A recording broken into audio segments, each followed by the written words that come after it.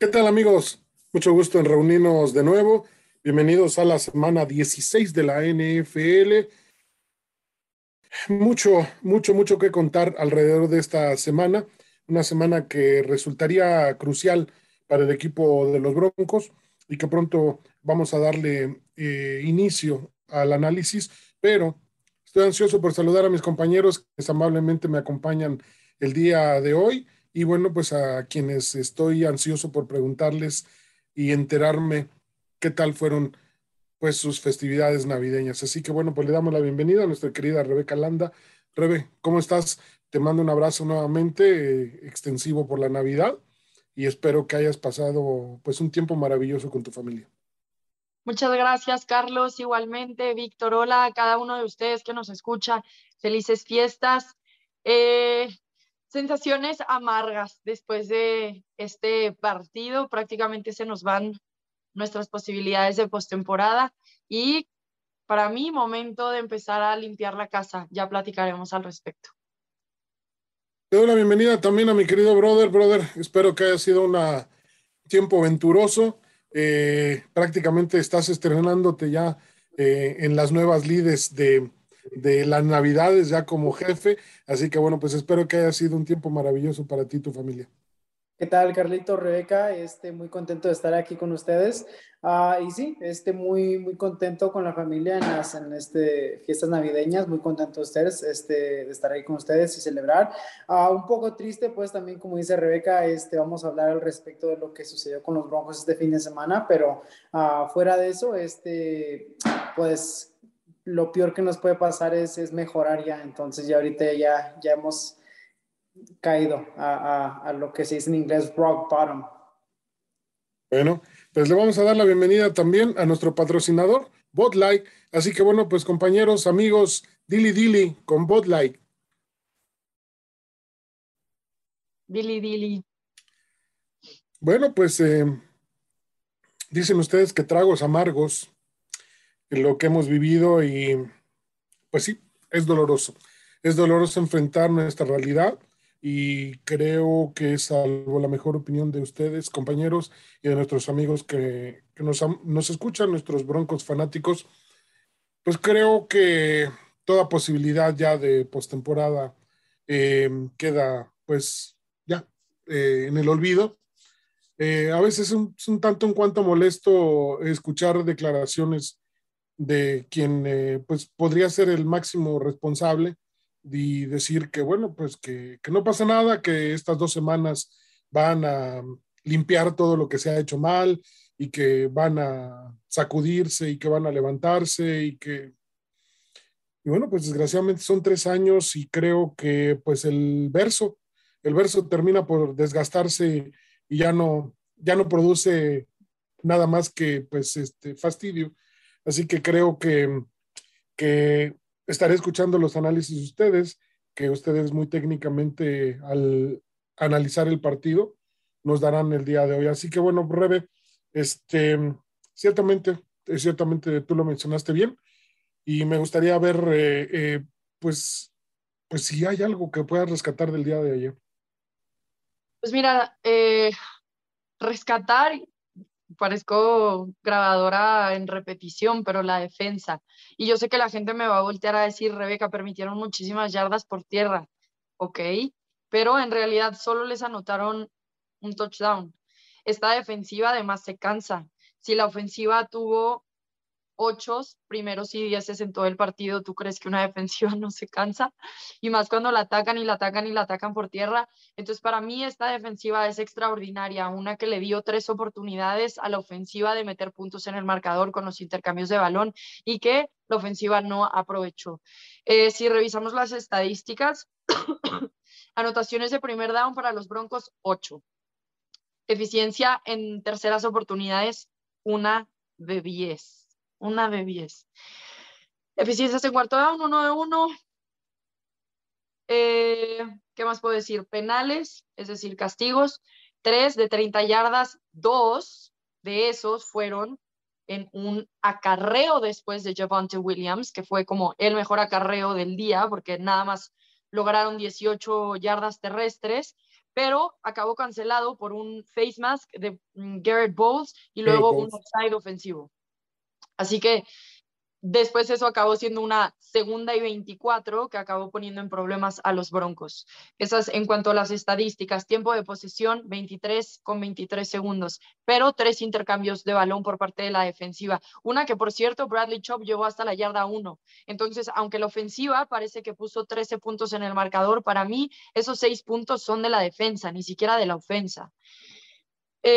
Más allá de las estadísticas del partido de ayer, creo que es importante hablar de las estadísticas generales que Vic Fangio nos ha dejado.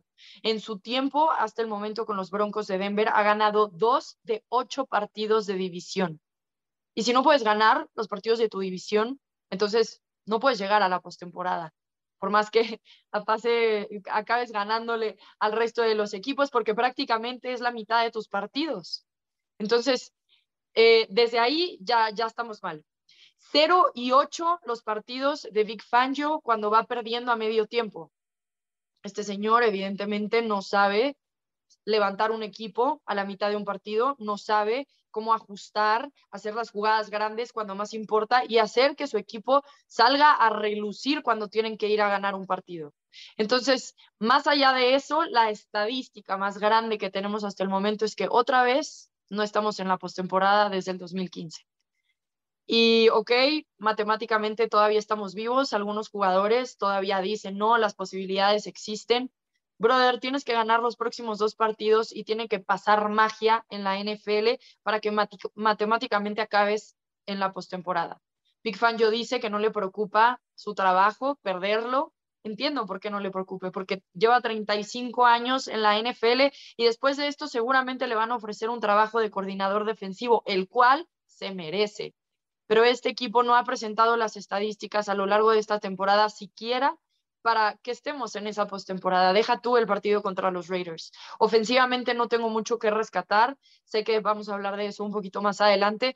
Vic, te doy la palabra y luego participo yo otra vez. ¿Sabes qué, Rebe? Fíjate, tendríamos que checar un dato porque según lo que yo tengo, solamente contra Las Vegas y contra Kansas en la era Big Fangio han jugado 11 juegos y solamente ha ganado uno. Entonces, también añadiendo ya al equipo de Los Ángeles, evidentemente ya en la era Big Fangio, tampoco vamos a encontrar muchos triunfos que digamos, ¿no? Pero particularmente en el enfrentamiento entre Big Fangio, en la era Big Fangio, ya con Las Vegas y contra Kansas City, solamente ha podido ganar un solo juego de 11 enfrentamientos. Así que bueno, pues ahora sí, mi querido Vic, pues calla ahora. Sí, O dinos. al punto de Rebeca, tío Carlitos, Fangio es 1-10 contra los Chiefs y los Raiders. No ha podido ganar contra los Chiefs desde que llegó a Denver. Ha sido completamente dominado en la estadística de triunfos y pérdidas. Otra cosa que me gustaría hablar de lo que mencionaba Rebeca de la defensa, que jugó muy bien, y claro que jugó muy bien, creó 3 entregas de balón. Y mira, fíjate, el último juego que los Raiders ganaron cuando entregaron 3 veces el balón más fue contra los Broncos el año pasado en la semana 17. Entonces ya van 2 años seguidos donde la defensa de los Broncos crea 3 balones entregados de parte de los Raiders y aún así pierden el juego. Para mí es un poco absurdo ver a gente todavía en Twitter de gente que cubra a los Broncos decir, los Broncos no han dejado que noten muchos puntos, la defensa de los Broncos esto, la defensa de los Broncos otro. Como decía Rebeca, eso no importa cuando no puedes ganar. Cuando no puedes ganar contra esos equipos divisionales, eso no importa. No importa que tu defensa solo deje 15 puntos. Me parece que los últimos 5 juegos los Broncos no han dejado que anoten más de 15 puntos y aún así no hemos ganado, nada más hemos ganado 2 de los últimos 5, que es una vergüenza al ponerte a pensar, Carlitos, del talento que tenemos en la ofensiva. Ahora lo mencioné la semana pasada y lo vuelvo a gritar. Big Fangio no sabe ganar juegos que se merecen ganar, o sea, no sabe ganar juegos que son win it y ya, no hay de que los pierdas esto y lo otro, o sea, lo hemos visto de semana a semana, tenemos que ganar este juego cómo sea el lugar y no lo podemos hacer porque no sabe ajustar, no sabe ser entrenador en jefe. Y la verdad, la ofensiva, solo se dieron rush, me parece, 18 yardas. Melvin Gordon terminó con negativo 12 yardas por el día. Javonte Williams le entregaron un touchdown, como bien mencionaba Rebeca. La verdad, los Raiders jugaron una defensiva muy predecible, te llenaron la caja y te dijeron gánanos por el aire, y la verdad no pienso que se le dieron las jugadas a Drew Lock necesarias de parte de Shermer para poder ganar el juego. Y la verdad, las jugadas que sí se le dieron y las jugadas que él hizo, porque para mí Drew Lock jugó muy bien, a pesar de todo no entregó el balón ninguna vez, conectó con sus receptores y la verdad no le ayudaron sus receptores. Empezó el día mal con un pase largo a Courtland Sutton, que Courtland Sutton no pudo hacer la recepción, y terminó con Alberto, que bien nos mencionábamos hace poco, que fue una selección de Drew Lock prácticamente para este equipo, y no pudo hacer la recepción, aunque hubiera convertido un tercer down, nos hubieran puesto en muy buena posición para ganar el juego y no lo hicimos. Entonces, me encantó el juego de Bradley Chubb, me encanta, bueno, me voy a enfocar en lo positivo por ahora. Me encanta el juego de Bradley Chubb. Todos sabemos que es un jugador superestrella cuando está completamente saludable y no tiene problemas, y lo mostró ayer, esa intercepción. Fíjate, Carlitos y Rebeca, yo la semana pasada yo veo tantos jugadores hacer intercepciones así de la línea defensiva donde le pegan a la pelota y la vuelven a atrapar y se la llevan, y yo digo, bueno, los Broncos no han hecho eso, y lo vimos el día de ayer contra los Raiders, y la verdad me gustó mucho, me encantó ver a Bradley Chubb con la energía, andaba jugando muy bien. Malik Reed también poniendo la presión suficiente a Derek Carr, pero creo que el jugador del juego para mí lo sigue siendo Shelby Harris. Me encantó el juego que tenía ayer, a pesar de que él ama a Derek Carr porque antes jugaban juntos. Llegó con todo y lo golpeó varias veces y usó sus talentos. La línea defensiva, pues a pesar de que no pusieron presión suficiente en todas las jugadas, para mí jugó muy bien toda la defensiva en sí, en crear 3 entregas de balón. Entonces tú dices, bueno, pero les estaba corriendo Josh Jacobs, tuvo el único juego más de 100 yardas de Josh Jacobs fue el día de ayer contra los Denver Broncos, pero aún así solo anotaron 15 puntos, 17 puntos, perdón. Entonces te quedas pensando que la defensa sigue jugando muy bien. Y ahora otra estadística que les voy a compartir, amigos. Esta defensa de los Denver Broncos está empatada en número 1 con los Patriotas de Nueva Inglaterra, por menos puntos dejados anotar en toda la NFL. Entonces, una estadística que tú dices, bueno, si tienes la defensa número 1 en la NFL, en que les anotan puntos, ¿por qué tenemos un récord perdedor? ¿Y por qué no podemos ganar? Porque no podemos anotar puntos. Entonces, la verdad, ahorita yo pienso que lo que siento, Carlitos y Rebeca, es lo mismo que siente Broncos Country. Corran a Pat Shermer, corran a Big Fangio, corran a Tom McMahon, corran a todos, pero la verdad es un poco frustrante decir que tal vez esa no sea la mejor dirección ahorita, de correrlos a todos, o sea que nos ganamos en correrlos con 2 juegos restantes.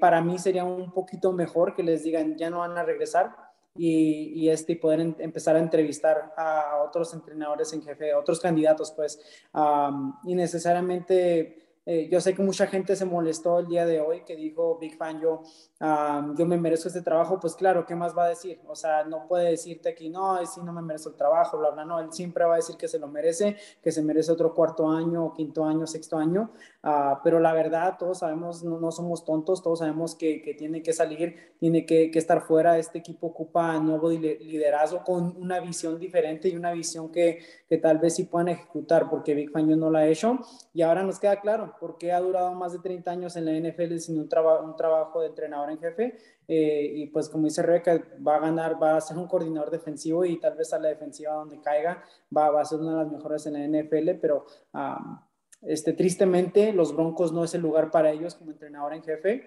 y tenemos otra temporada perdedora donde no llegamos a los playoffs, y pues te pones a pensar que hemos gastado media década siendo un equipo mediocre, y la verdad eso cala al pensar el talento que tenemos, Carlitos. Sí, fíjate, hablando del talento, yo pues no puedo entender que en todo el partido ganes 18 yardas en 16 acarreos, teniendo a un tipo tan explosivo como Javonte Williams y a otro tipo que lo ha estado haciendo bastante bien, eh, como Melvin Gordon. Y fíjate, vemos el espejo. Hay ocasiones en el lapso del partido que el fullback de los Raiders le sale al quite y logra en 2 ocasiones con bloqueo de él que se logren primeros y dieces, y en otro salva de una posible captura de mariscal a Derek Carr porque él es el que hace el tacleo en la penetración. Entonces, o sea, ¿cómo va a ser posible que elimines esa figura de tu esquema ofensivo cuando te está yendo tan mal, tan mal? Entonces, vemos esfuerzo de los jugadores, vemos pulcritud, por ejemplo, en una unidad como la defensiva, que solamente limita 17 puntos a un equipo que hacía 3 o 4 semanas te había anotado más de 30. Entonces, te dio las llaves del carro para ganar, pero definitivamente a la ofensiva fue una nulidad. Pareciera como si el entrenador en jefe y el entrenador de la ofensiva, pues simple y sencillamente durante lo largo de la semana, pues no hubieran hecho nada con Drew Lock, que todo el tiempo supimos que Drew Lock iba a ser quien iba a estar bajo centro. Entonces, o sea, es frustrante, como dice Rebeca, o sea, volver a hablar de lo mismo cuando que se supondría que tendrías que aprender, compadre. Entonces, vimos, por ejemplo, la semana pasada, la muestra más grande de lo que es el atrevimiento, porque después de que sale el mariscal de campo titular Teddy Bridgewater golpeado, metes a tu mariscal de campo sustituto y ya no tenías a nadie más y lo mandas con una optativa en zona roja, o sea, te lo pudieron haber descabezado ahí y te quedas sin mariscal de campo otra vez y dices, no puede ser tanta imprudencia, pero pues comparto contigo la situación de que en un momento dado, quizás a lo mejor la solución no sea sacar el hacha y empezar a cortar cabezas, porque de alguna manera tiene que venir el liderazgo de en este equipo. Y ayer, pues lamentable también lo de McManus gritándole al entrenador en jefe, y pues desgraciadamente tiene razón. Entonces, no sé a ustedes qué les pareció esa situación entre ambos. Bueno, mencionando de McManus, y la verdad estoy un poco 50-50 con eso, Carlitos, porque no se sabe la razón por la que McManus fue y le gritó a Big Fangio. Lo que él argumenta es que pensó demasiado la jugada y perdió 10 segundos que a él le pudieron haber servido en lo que es su enfoque, su concentración, que él lo necesita. Entonces, o sea, sí, revisando la jugada, se tarda demasiado Big Fangio en la decisión y obviamente, pues, o sea, tú deberías de conocer mejor que nadie a tus jugadores, ¿no? Entonces, o sea... Entiendo.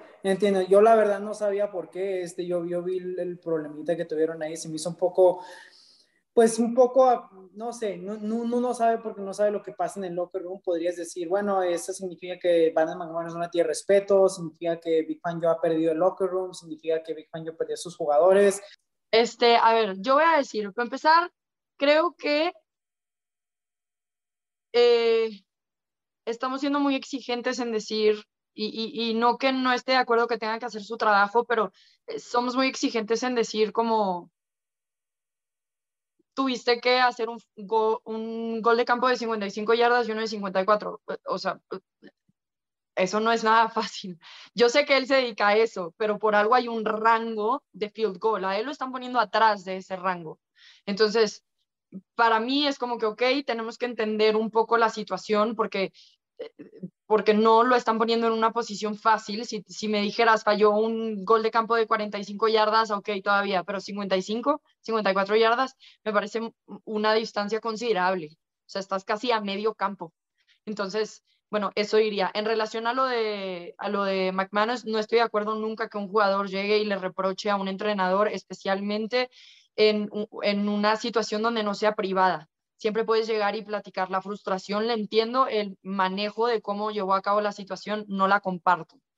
Hasta ahí voy a dejar ese tema. En cuanto a Drew Lock, la verdad difiero, para mí no jugó bien. O sea, un coreback que no haga intercepciones, eso no es jugar bien. Eso es hacer el mínimo de lo que tienes que hacer. Yo de repente veía los pases de Drew Lock y sus receptores ahí estaban y los volaba. Pasó en varias ocasiones que voló a sus receptores. Ok, no le interceptaron, pero pues igual no conectó. Tienes que ser preciso para jugar bien, para ser un buen quarterback. No lo hizo. Hay una jugada súper específica que dije, o sea, la tuve que regresar para tratar de entender qué es lo que había pasado. Porque en una 2nd y 2 dices, ok, ya está, o sea, la van a armar. Y en eso le toca a Drew Lock hacer un engaño en el que cruza Javonte Williams. Y el trabajo de Drew Lock en esa jugada es estar leyendo a la penetración. El problema es que no le está leyendo a la penetración. Sus ojos están en Javonte Williams. Entonces no ve que están entrando 5 y que además ya se rompieron los bloqueos. Entonces le entrega el balón, finge, está hasta cómico, finge que se la lanza a Jerry Jeudy. Para ese entonces ya habían atrapado a Javonte Williams. O sea, te das cuenta que tienes cero noción de dónde tienen que estar sus ojos como quarterback. En una jugada de 2nd y 2. Y entonces acaba siendo una 3rd y 8 o 3rd y 9, lo que quieras, y no acaban convirtiendo. Esos son los pequeños detalles que dices, eso es un quarterback de la NFL o eso no es un quarterback de la NFL. No sabe dónde tienen que estar sus ojos. Esa es una jugada de opción. Tienes que leer. Y aunque no tengas que leer, bueno, para empezar, en todas las jugadas siempre tienes que leer, ¿verdad? Pero aunque ya te hayan dicho, se la tienes que dejar a Javonte Williams, es tu trabajo ver si esa es la mejor opción o no. El centro lo habían mega quemado, ya estaba el defensivo aquí cuando él le entrega la bola a Javonte Williams. O sea, me parece ridículo. Entonces, no estoy de acuerdo con que Drew Lock sea un buen quarterback o que haya jugado bien. Ahora, que le ayudaron, tampoco. Puedo pensar en otra jugada. Michael Crosby era el mejor defensivo del momento, estaba jugando extraordinariamente bien, súper veloz, y mandan una jugada hacia el lado de Mike Crosby, que además viene con trampa. Le estás pidiendo a un liniero ofensivo que cruce a 3 otros linieros para llegar a bloquear a Mike Crosby para que tu corredor pueda pasar. Obviamente no llegó a tiempo. Porque estás jugando con un liniero defensivo que es extraordinariamente rápido, de los mejores de la NFL, y le estás mandando una trampa hacia ese lado, con un engaño además. Perdón, un entrapo con el acarreo hacia ese lado además. Entonces, obviamente, capturan a Javonte Williams y dices, no es culpa eso de Drew Lock, eso es culpa de Pat Shurmur. ¿Qué estás viendo? ¿Qué estás viendo? O sea, ¿contra quién estás jugando? ¿No sabes dónde están los jugadores? Después mandaron un pase pantalla hacia allá también con Javonte Williams y estaban 2 contra 2. No estás favoreciendo a tus jugadores. El defensivo hizo un buen tacleo a campo abierto, pérdida de yardas. Entonces, ese es el lado de Pat Shurmur. Después la línea ofensiva, perdón, pero llevamos hablando de esta línea ofensiva, qué bárbaro. O sea, pobre Drew Lock, pobre Teddy Bridgewater. Javonte Williams hace magia con esa línea ofensiva. Es una línea ofensiva que está de arriba abajo, de arriba abajo. A veces son extraordinarios y les echamos porras, y a veces dices, es una ridiculez esto por lo que están pasando. Entiendo que tenían jugadores suplentes, como todos los equipos de la NFL. Y aún así no están haciendo las cosas bien. Y la jugada donde tu jugador se rifa y consigue un 1st y 10 con 15 yardas de acarreo, vas y haces el castigo. Entonces, en verdad sí me cuesta mucho trabajo ver el lado positivo de esta ofensiva, porque por más que trato de desmenuzar las jugadas, verlas varias veces y decir qué se hizo bien aquí, me cuesta mucho trabajo encontrarlo. Y no voy a caer en la mediocridad y decir, no le interceptaron a Drew Lock y decir, jugó bien, porque no, ese es tu trabajo. Tu trabajo es mucho más de lo que hizo ayer. Su trabajo es poner los pases, leer bien a la defensa, no entrar en pánico. Otra cosa de Pat Shurmur, a ver, ya sabes que Drew Lock entra en pánico cuando se empieza a colapsar la bolsa. ¿Por qué no lo pones en rollouts, en movimiento? Es cuando mejor juega. Y lo mandaron 2 veces a una situación así.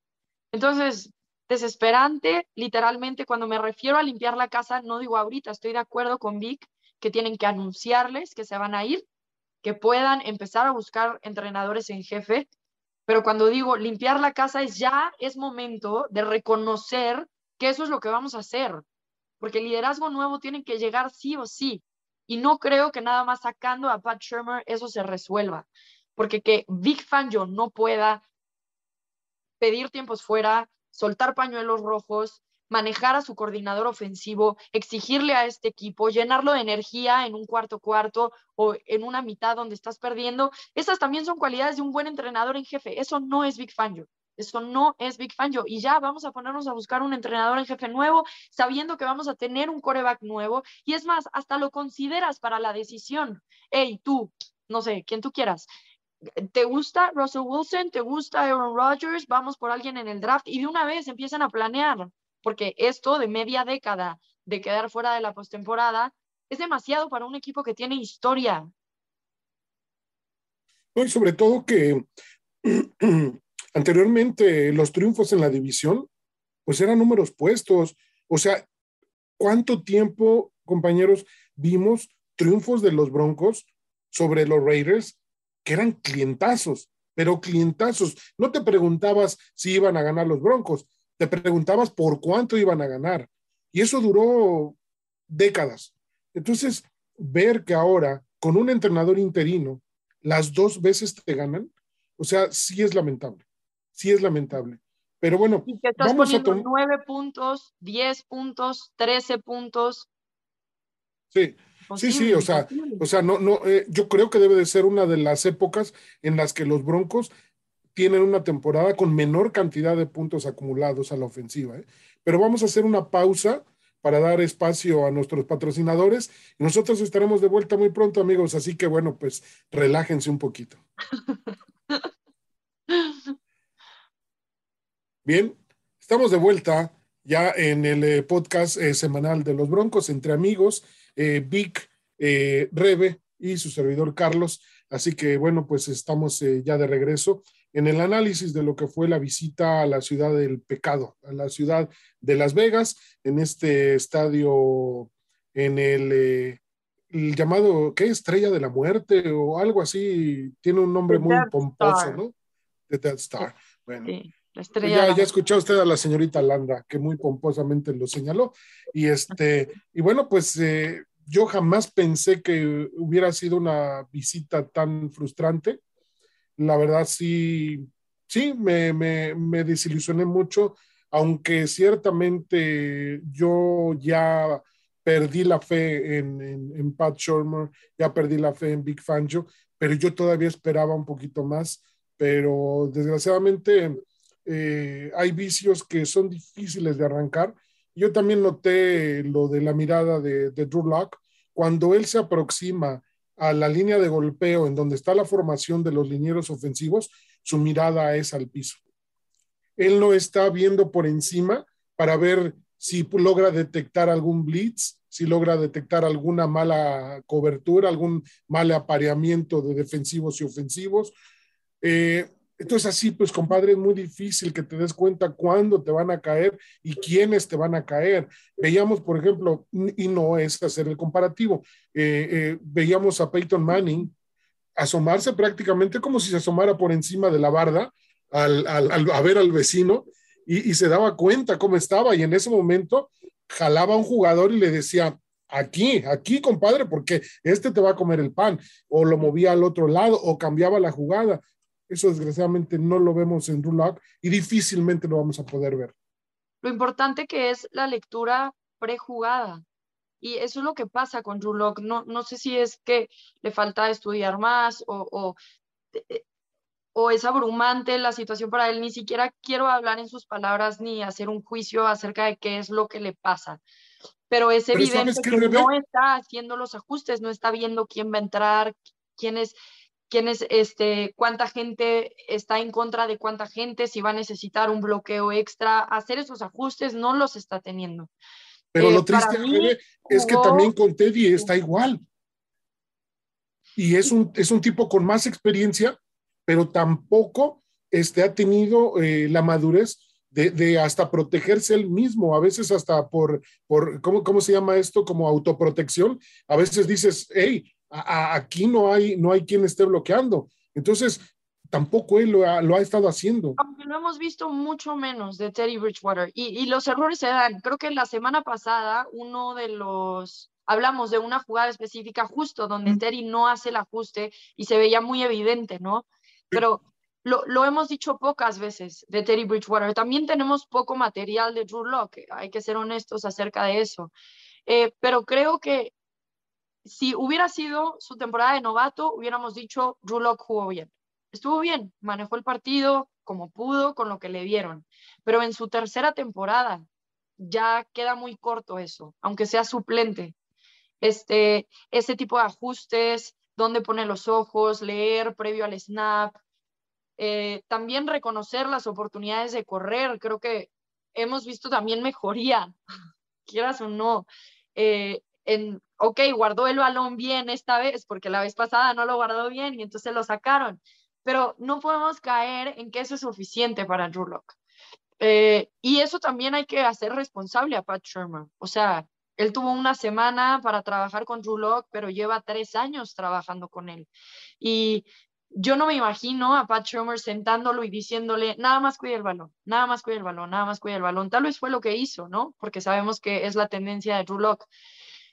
Pero en realidad creo que debe de haber mucha más exigencia para un jugador que además se está ganando su valor para la próxima temporada, porque si no firma con los Broncos de Denver va a tener que llegar a otro equipo.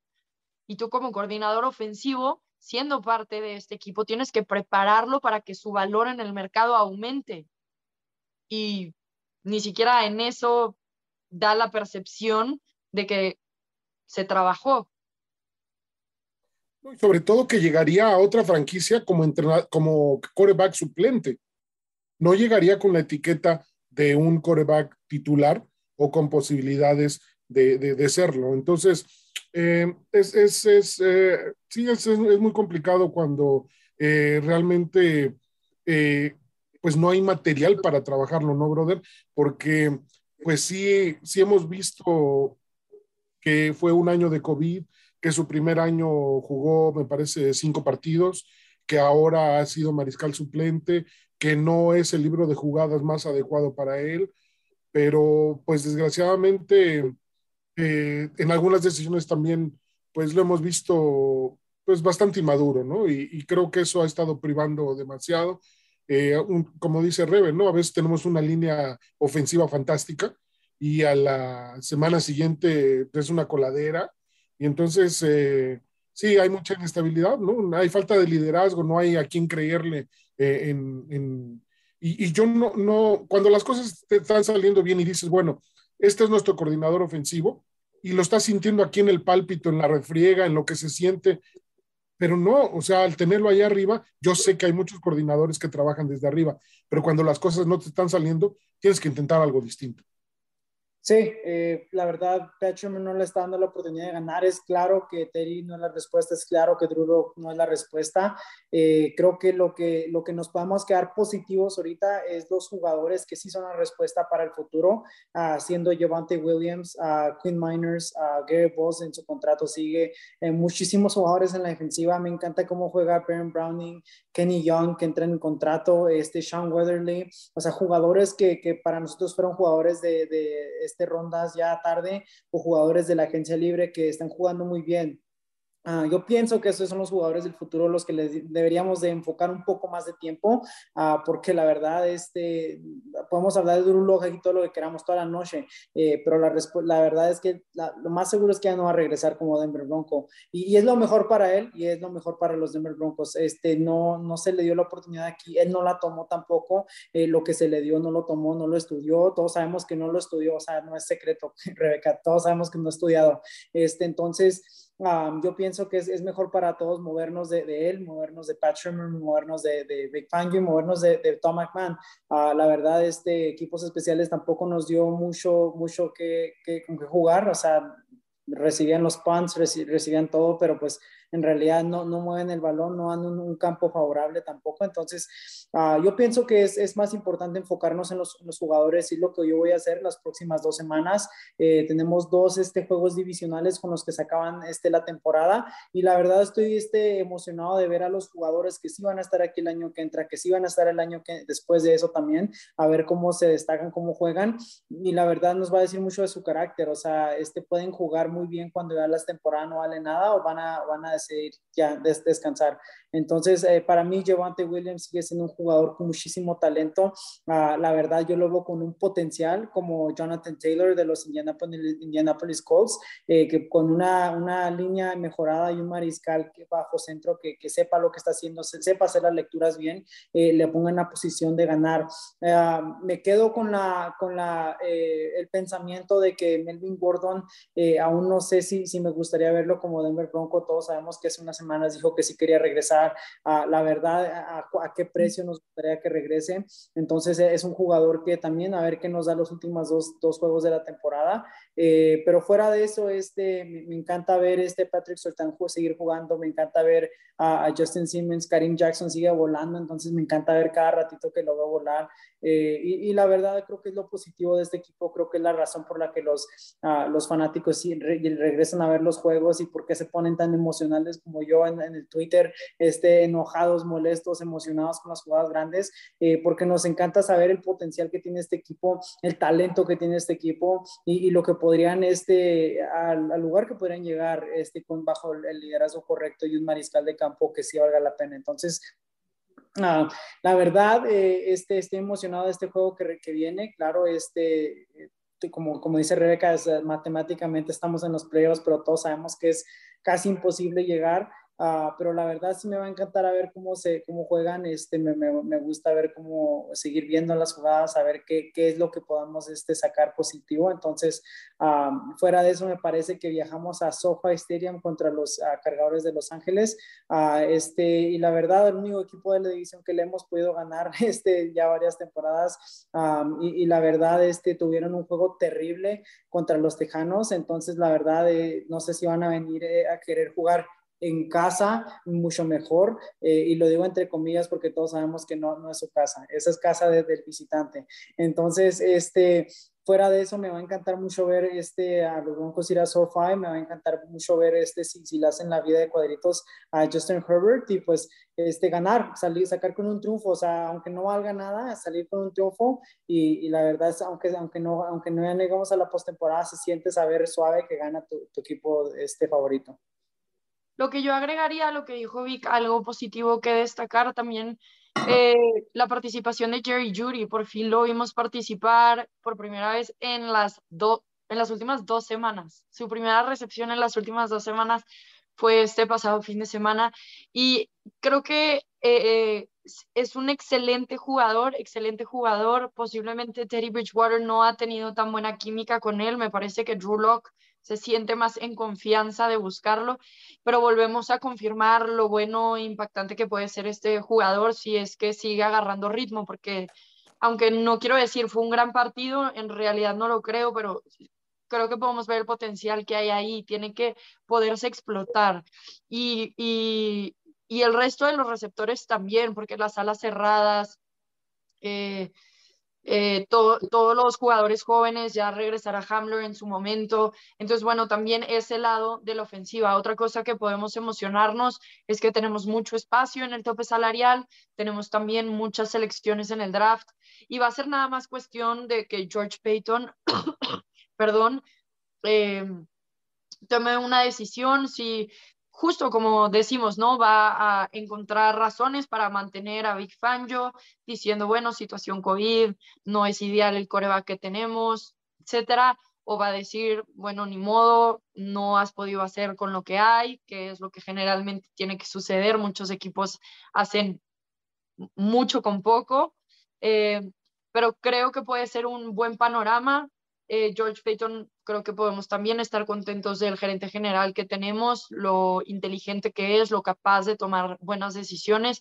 Tal vez se tarda un poquito más de lo que a varios nos gustaría, pero en realidad creo que se van a tomar las decisiones adecuadas después de esto. Nos toca enfrentarnos a los Chargers, ya lo dijo Víctor, jugaron contra unos Tejanos que además tenían gente en la banca por COVID, igual que los Chargers, ¿no? Pero bueno, el récord de los Tejanos estaba muy alejado y el potencial muy alejado a lo que son los Chargers.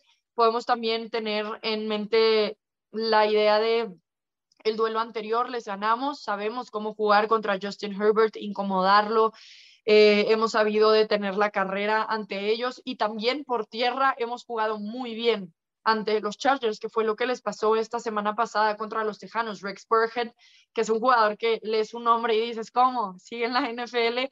Bueno, penetró esa defensiva de los Chargers y creo que va a ser un buen juego terrestre por parte de los Broncos de Denver. Sí creo que podemos salir con la victoria, aunque sea SoFi Stadium, ya lo dijo Víctor. Y también me quedé súper impresionada de la cantidad de aficionados que se presentaron en Allegiant Stadium. O sea, yo escuchaba y decía, no sé quién está haciendo ruido, pero esto es ensordecedor. O sea, se ve que muchísimos fanáticos de los Broncos viajaron hasta allá. No esperaría mucho menos para el partido contra los Chargers. Así que esta creo que puede ser una victoria contra los Chiefs. Ya sabemos el historial, lo veo un poco más difícil. Y bueno, pero por lo pronto nos podemos enfocar en esta semana y los que se queden, sea Big Fangio, Pat Shurmur o no se queden, aún así tienen que trabajar para mantener argumentos positivos a su favor en cuanto a su futuro y a donde sea que vayan a llegar. Ahora, compañeros, la pregunta incómoda. Hasta este momento no sabemos nada de los resultados del protocolo de conmoción cerebral de Teddy. Cabe la gran posibilidad de que nuevamente este domingo bajo centro veamos a Drew Lock. Esas posibilidades de triunfo para este fin de semana, ¿qué tanto cambian si está uno o está u otro? Entonces me gustaría que me dieran su respuesta, pero regresando después de este corte que vamos a tener, en donde, bueno, pues nuestros patrocinadores nos estarán dando sus mensajes. Así que, bueno, pues guarden sus respuestas, analícenla y me las darán una vez que regresemos. Así que, bueno, pues no se vaya, estaremos de vuelta muy pronto. Bueno, ahora sí, ya estamos de regreso. Gracias por seguir con nosotros. Y bueno, pues escucho sus respuestas. Primero, Rebe está muy ansiosa por contestarme y creo que vi que está pensándolo. Así que pues te escucho, Rebe. ¿Qué tanto cambiaría el panorama si es que es bajo Drew Lock o bajo Teddy Bridgewater? Creo que en general la forma de jugar no cambiaría mucho, simplemente porque Pat Shurmur sigue tomando las decisiones. Creo que más bien puede ser un buen momento para dejar a Drew Lock y asegurar de hacer un buen plan de juego a favor de él, hacerlo ver bien, para que, como ya mencioné, tengan buenos argumentos para canjearlo. Ahorita está muy debatible si también podría ser un jugador suplente, porque no ha hecho un gran trabajo con los Broncos, ¿no? Entonces no creo que sea fácil ver a dónde llegaría, pero si los Broncos quieren conseguir algo a cambio que valga la pena, creo que vale la pena presentar argumentos a favor, sabiendo además que ese es un partido que podemos ganar porque lo hemos hecho por lo menos esta temporada. Sobre Teddy Bridgewater, fíjate que creo que tenemos muy claro hacia dónde vamos con Teddy, no estamos también en posición de canjear mucho y a mí las conmociones se me hacen tema serio. Serio, serio, serio. Entonces, si no está listo, si no va a poder entrenar, si va a tener que apurarse, para mí no vale la pena considerando la situación ya en la que está el equipo. Tal vez yo dejaría a Teddy Bridgewater dentro del equipo como un suplente, si es que traigo a alguien más, sabiendo cómo Teddy Bridgewater puede ser un gran líder, un buen mentor, es un gran compañero de equipo, ha sido una fuerza, querramos o no reconocerlo, en la ofensiva con los jugadores, sabemos que lo quieren, lo respetan, lo nombraron capitán, cuando ni siquiera sabíamos si iba a ser primer equipo o no. Entonces creo que yo cuidaría a Teddy Bridgewater. Los próximos 2 partidos metería a Drew Lock, ver qué podemos generar con él. Y básicamente eso. ¿Creo que van a hacer lo que yo estoy diciendo? No. Creo que posiblemente para este partido, si Teddy Bridgewater no está listo, sin duda va Drew Lock, pero no creo que Big Fan yo diga como que, me voy con Drew Lock para generarle mercado y entonces tiro casi la temporada por la basura cuando me tengo que enfrentar a los Kansas City Chiefs. Él también pues está cuidando su pellejo y podría ir el segundo partido y el último de la temporada con Teddy. Pero las posibilidades de triunfo en SoFi son mejores con Teddy Bridgewater o con Drew Lock. No, con Teddy Bridgewater son mejores. Sí. Ok, bueno, pues aclarando el punto. Ahora sí, brother, te escucho. No, para mí esta semana juega Drew Lock. Yo vi un reporte el día de hoy que Terry no está practicando y al parecer el equipo va a prepararse como si Drew Lock va a ser el mariscal este fin de semana. Ah, estoy completamente de acuerdo con Rebeca. Me encantaría que dejen a Drew Lock seguir jugando, no porque nos da la mejor oportunidad de ganar, sino porque la lesión de Teddy Bridgewater sí fue un poco seria. O sea, yo al estar en el estadio y ver la lesión en el momento que sucedió, al saber que perdió toda una semana, es su segunda lesión esta temporada donde es igual, entonces es un poco, para mí es un poco más grave. Teddy Bridgewater está prácticamente regalado para este año para nosotros, lo que le costó a George Payton fue nada. Entonces yo pienso que por ahorita dejarlo descansar y tal vez no forzar a que juegue. Aunque yo personalmente pienso que si Teddy Bridgewater le dan la luz verde los doctores, yo pienso que Big Fangio no la piensa dos veces en poner a Teddy Bridgewater bajo centro. Yo pienso que al ver los comentarios de la ronda de prensa de Big Fangio, de Teddy Bridgewater y de Drew Lock, yo pienso 100% que él no cree nada en Drew Lock y creo que nos ha dejado todos saber que él cree en Teddy Bridgewater 100% y Teddy Bridgewater nos da la mejor oportunidad de ganar. Y tristemente el margen es muy poco, pero la verdad que sí, Teddy Bridgewater nos da la mejor oportunidad de ganar ahorita. Pero pues no tiene mucha importancia ya hasta este punto de la temporada, sino ver que Drew Lock tenga unos mejores juegos y se leen mejores jugadas, pero la verdad es claramente que ya el debate de Teddy Bridgewater y Drew Lock ya tiene que morir. El debate de si Drew Lock le arruinaron su carrera o no tiene que morir. Ya hay que movernos, hay que superar eso y saber que Drew Lock y Teddy Bridgewater no van a ser parte de este equipo para el año que entra. Me llama la atención, bro, de que dices, bueno, estos dos juegos que sobran, pues ya prácticamente se ganen o se pierdan, pues ya sería lo mismo. Yo creo que para la afición de los Broncos sí significan mucho, porque son dos rivales divisionales y son dos, si se dieran los triunfos, o sea, creo que sería pues algo, un bálsamo, ¿no? Para el aficionado de los Broncos, porque creo que, como tú lo mencionaste, media década, se ha quedado de ver al aficionado y creo que aún sea que no se vaya a calificar, yo digo que Claro, Carlitos, que se da una felicidad si le ganas a los Kansas City Chiefs y a los Chargers de Los Ángeles. Una, porque los Chargers están peleando por un lugar en la postemporada y pues qué sabroso sería arruinarles esa oportunidad. Y la verdad, qué suave sería tal vez arruinarles a los Kansas City Chiefs la posición donde ellos quedan en la postemporada, porque sabemos que ahorita la conferencia está peleada, ¿no? Me parece, Rebeca, están sembrados número dos ahorita ellos. No, Ellos, ellos ya aseguraron. No, pero la Ya conferencia, ganaron el oeste de la americana, o sea, ya sabemos. no, pero en la conferencia ellos Ah, están sembrados número dos ahorita. dame un segundo y te lo confirmo. sí, porque parece que Sí, todavía, digo, pero sobre todo también ganarle a Kansas City, creo que sería también un hito importante porque pues ya vemos que durante los últimos, ¿qué? 10, 11 juegos no se les ha podido ganar. Entonces, o sea, sí son partidos que quizás no te vayan a decir mucho en el récord a futuro, pero creo que son triunfos que si se tienen a la mano, se deberían de sacar porque, o sea, son rivales de división y aparte, o sea, no puedes pensar en que son dos juegos y si no tienes nada que pelear, los vas a dejar ir. Creo que sería el peor final de la era de Big Fangio, que de por sí no ha tenido cosas a resaltar, pero creo que mira, sería... Carlitos, Adelante.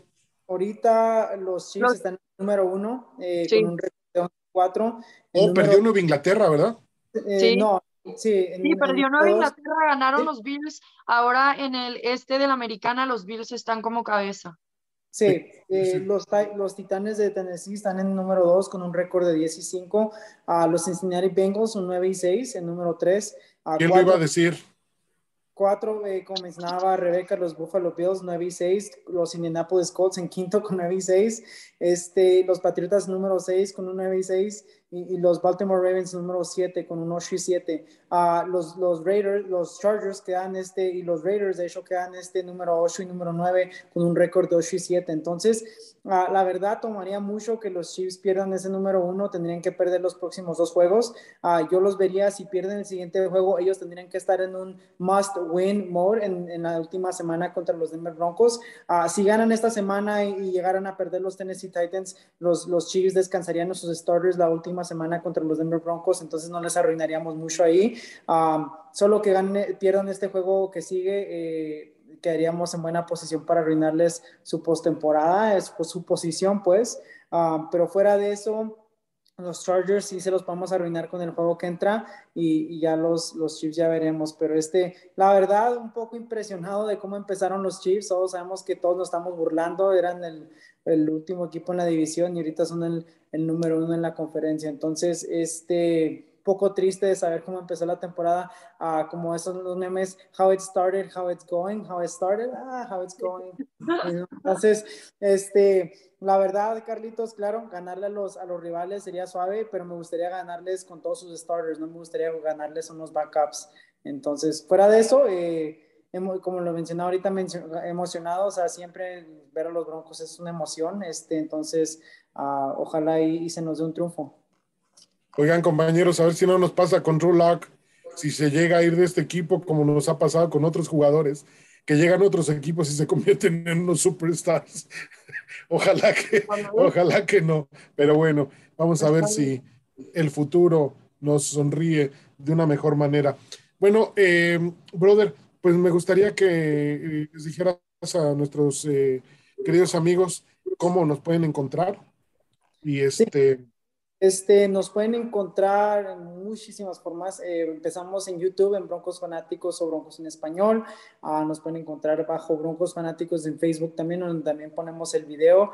En Spotify y en Apple Podcast, donde ponemos el audio de lo que es el video el audio de Entre Amigos, el podcast. Y último, en denverbroncos.com/audio, pero en Facebook y en YouTube son donde nos pueden dejar los comentarios y ya más o menos agarramos la plática con ustedes y pues sí, muchísimas gracias por su apoyo, muchísimas gracias por todo una vez más, y la verdad, sí me divertí esta semana ir a leer los comentarios, muchas frustraciones, muchas opiniones diferentes, pero la verdad, como veía ahora un tweet en Twitter que decía, acabo de ordenar 2 playeras de los Denver Broncos, aunque esté frustrado y enojado, sigo apoyando a mi equipo, y es la verdad como se siente Broncos Country, porque aunque se enojen y se frustren, todos seguimos poniendo nuestro color naranja y azul, y la verdad sigue siendo un orgullo traer este logotipo de los Denver Broncos, porque a pesar de que tengamos media década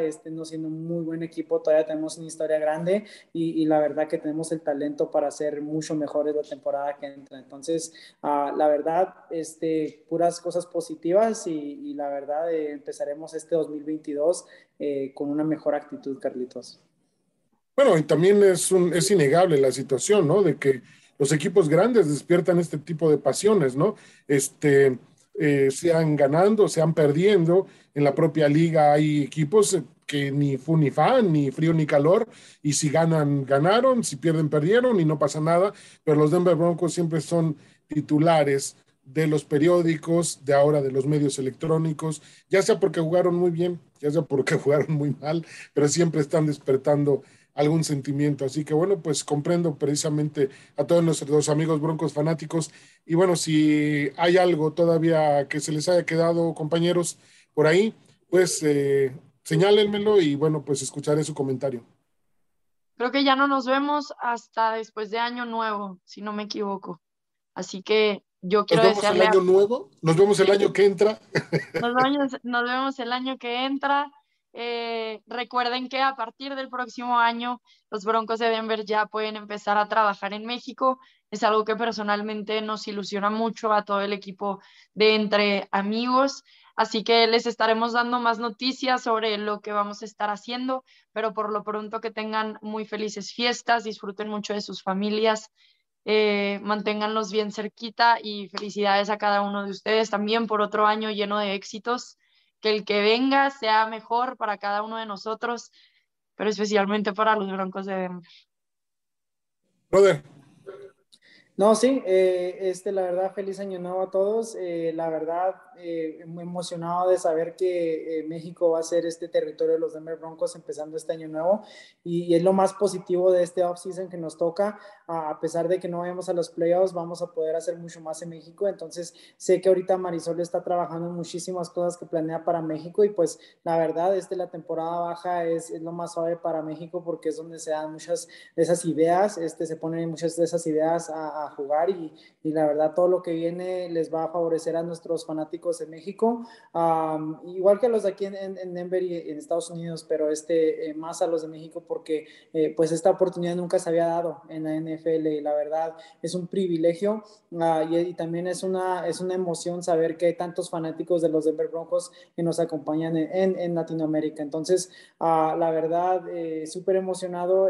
Yo sé que va a haber muchas oportunidades de ganar en México y muchas oportunidades de que los fanáticos puedan tener más interacciones con este equipo, ya sea jugadores, porristas, etcétera, en México. Entonces, manténganse al tanto de todo. Claro que todo eso va a salir directamente de nosotros, que somos Broncos fanáticos, oficialmente de los Denver Broncos. Entonces, para cualquier noticia de Broncos y México, va a salir de Marisol primero y luego ya de nosotros y luego ya de las redes de los Denver Broncos. Entonces, al tanto y la verdad, muchísimas gracias por todo el apoyo.